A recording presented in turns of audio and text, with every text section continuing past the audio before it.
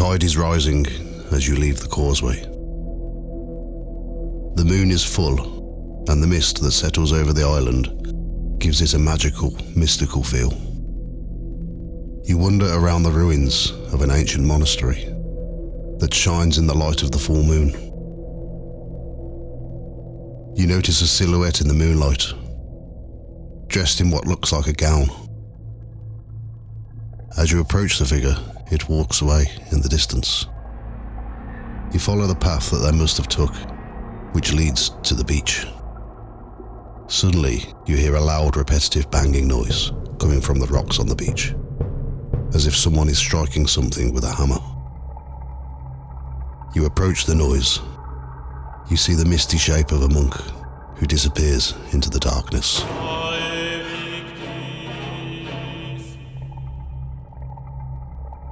You have just seen one of the ghosts on Lindisfarne. Welcome to Ghost Tales by the Fireside. In this episode, we visit the sacred island of Lindisfarne, known as the cradle of Christianity in England, and one of the first places in England to be raided by the Vikings in the 8th century.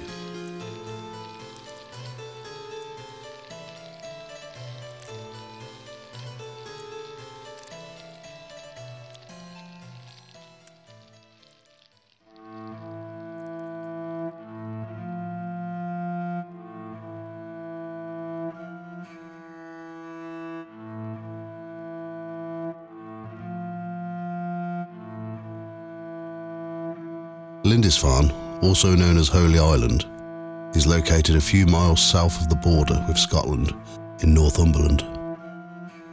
The small tidal island is 1,000 acres and is around 0.8 miles from the mainland. At low tide, you can access the island via the causeway that was built in 1954, or you can chance the 11th century Pilgrim's Path, which runs over the sand and mud flats and is covered with water at high tide.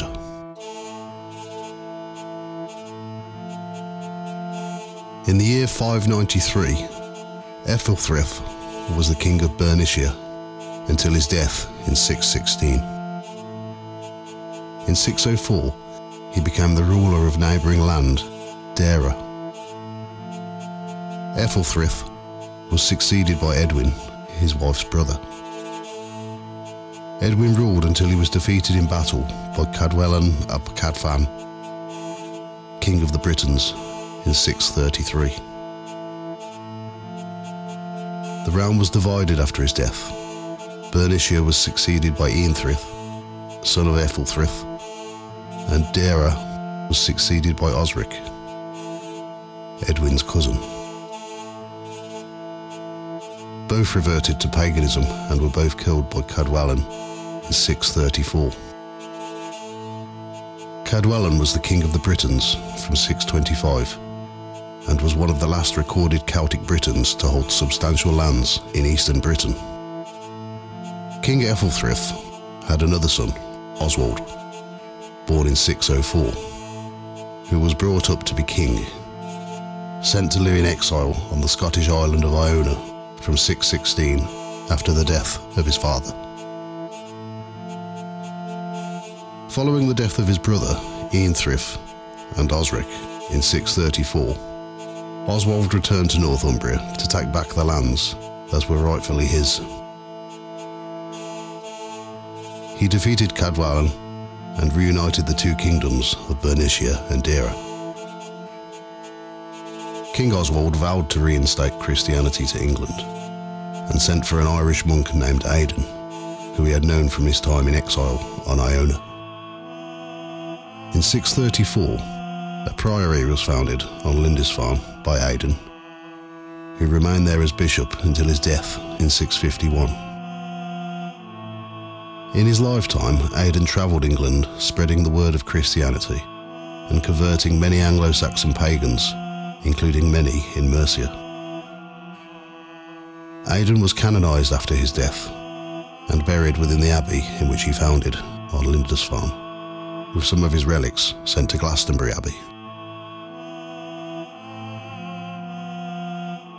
Lindisfarne became known as the cradle of Christianity in England, and one of the island's most notable figures is Saint Cuthbert. Cuthbert was born around 634 in Dunbar, which was once part of Northumbria but is now in Scotland. He grew up in Lauderdale near a daughter house of Lindisfarne called Old Melrose Abbey. In his younger years, he may have been in the military. After he saw a vision of St Aidan on the night that he died, Cuthbert decided that he wanted to become a monk. After placements at several other monasteries, he went on to Lindisfarne in 665 and eventually became bishop in 684. After only 2 years of being bishop, Cuthbert believed that he was going to die and resigned as bishop and became a hermit. He was known to have performed many miracles during his lifetime, including expelling demons from King Ecgfrith's wife, curing a monk of diarrhea, and once, after praying in the sea, otters surrounded his feet to dry and warm them with their fur and breath. After his death, his remains were buried on Lindisfarne, and it is believed that people were healed from whatever afflictions they were suffering from. In the 9th century, Cuthbert's remains were exhumed and moved to Durham Cathedral after one of the first Viking raids hit England in 793.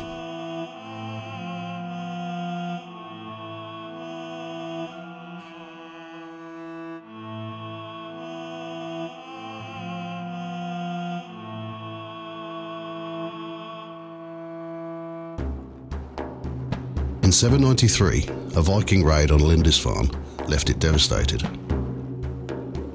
Many of the monks were either brutally murdered or taken as slaves. Very few managed to escape.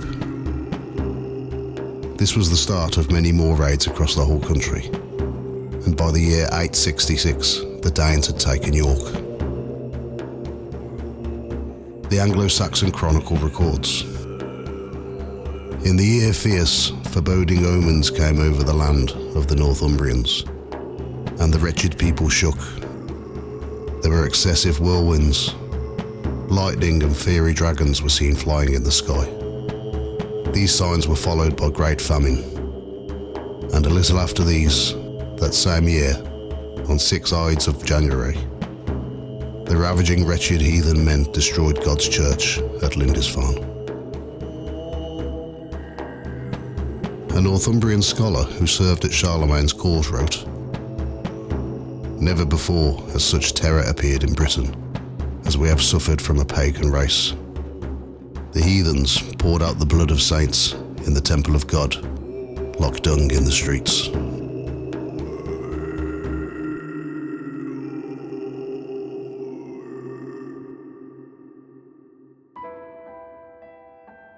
After the Norman conquest of 1066, the Viking raids stopped, and William the Conqueror divided England between his barons, with himself ruling as King of England. The first Norman Bishop of Durham, William of St Calais, re-established the priory on Lindisfarne as a Benedictine monastery in 1093. Most of the ruins that can be seen today are from this era.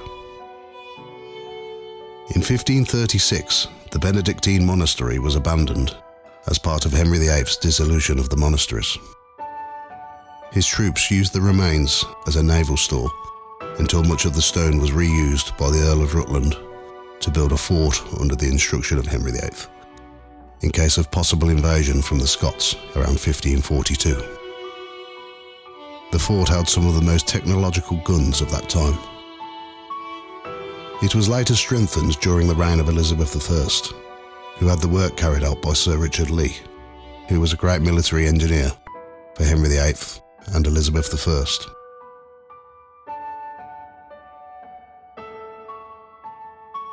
£1,191 was spent on the fort, which would be close to £300,000 in today's money. When James I combined the English and Scottish thrones, there was no need for the defences anymore.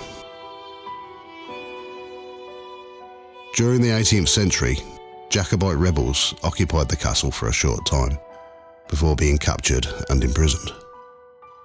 They dug their way out and lay in hiding for 9 days before making a full escape. The castle served another purpose years later, as a Coast Guard's lookout, and in 1901 it was purchased by the owner of Country Life magazine, Edward Hudson, who refurbished it in the arts and crafts style.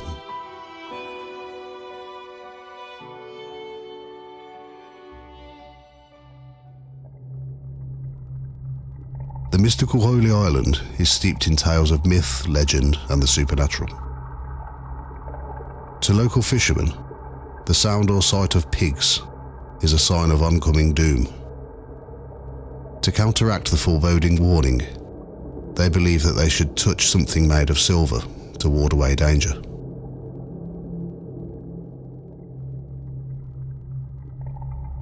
A phantom white dog has been seen around the ruins of the priory and around the castle. Locals claim that the dog jumps down from the castle steps towards people and then runs off. A soldier from the time of the English Civil War has been seen roaming around the castle grounds.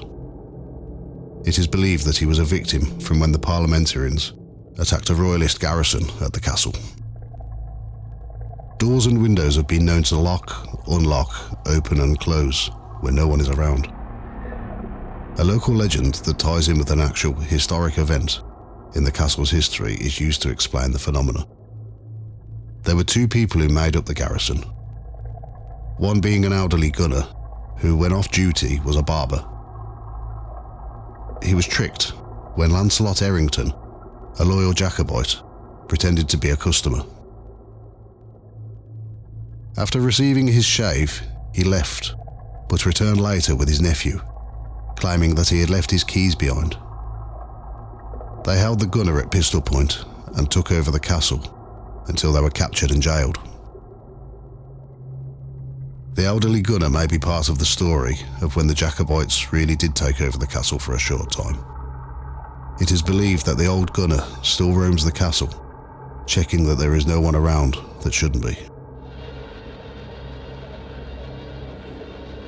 St. Cuthbert is believed to have been seen on many parts of the island.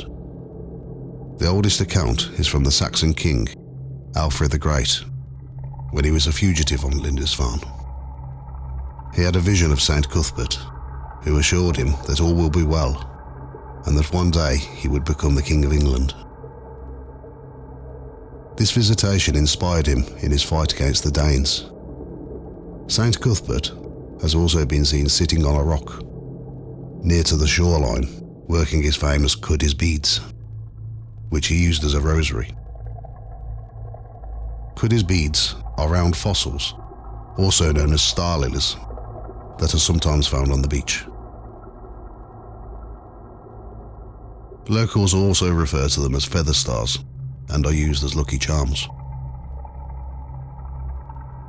Sir Walter Scott wrote a poem titled Marmion in 1806, which includes the following verse about the ghost of St. Cuthbert. On a rock by Lindisfarne, St. Cuthbert sits and toils to frame the sea-born beads that bear his name. Such tales had Whitby's fishers told, and said the might his shape behold. And hear his anvil sound, a deafening clang, a huge dim form, but seen and heard when gathering storm, a night were closing round. Members of the choir who practice at the local parish church believe to have seen the saint's ghost many times when leaving after rehearsal. Many locals say that he can always be seen at high tide when the moon is full. Phantom monks have been seen around the priory and castle. They are believed to be the ghosts of the monks who were murdered during the Viking raid of 793.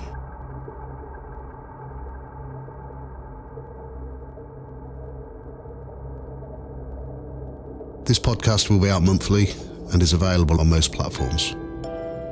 I'm Clem Dalloway, And all music, research, writing, production, art and sound effects are all my own work. Please log into the Facebook page at facebook.com/Ghost Tales Podcast, or you can also contact me on Instagram, instagram.com/Ghost Tales Podcast.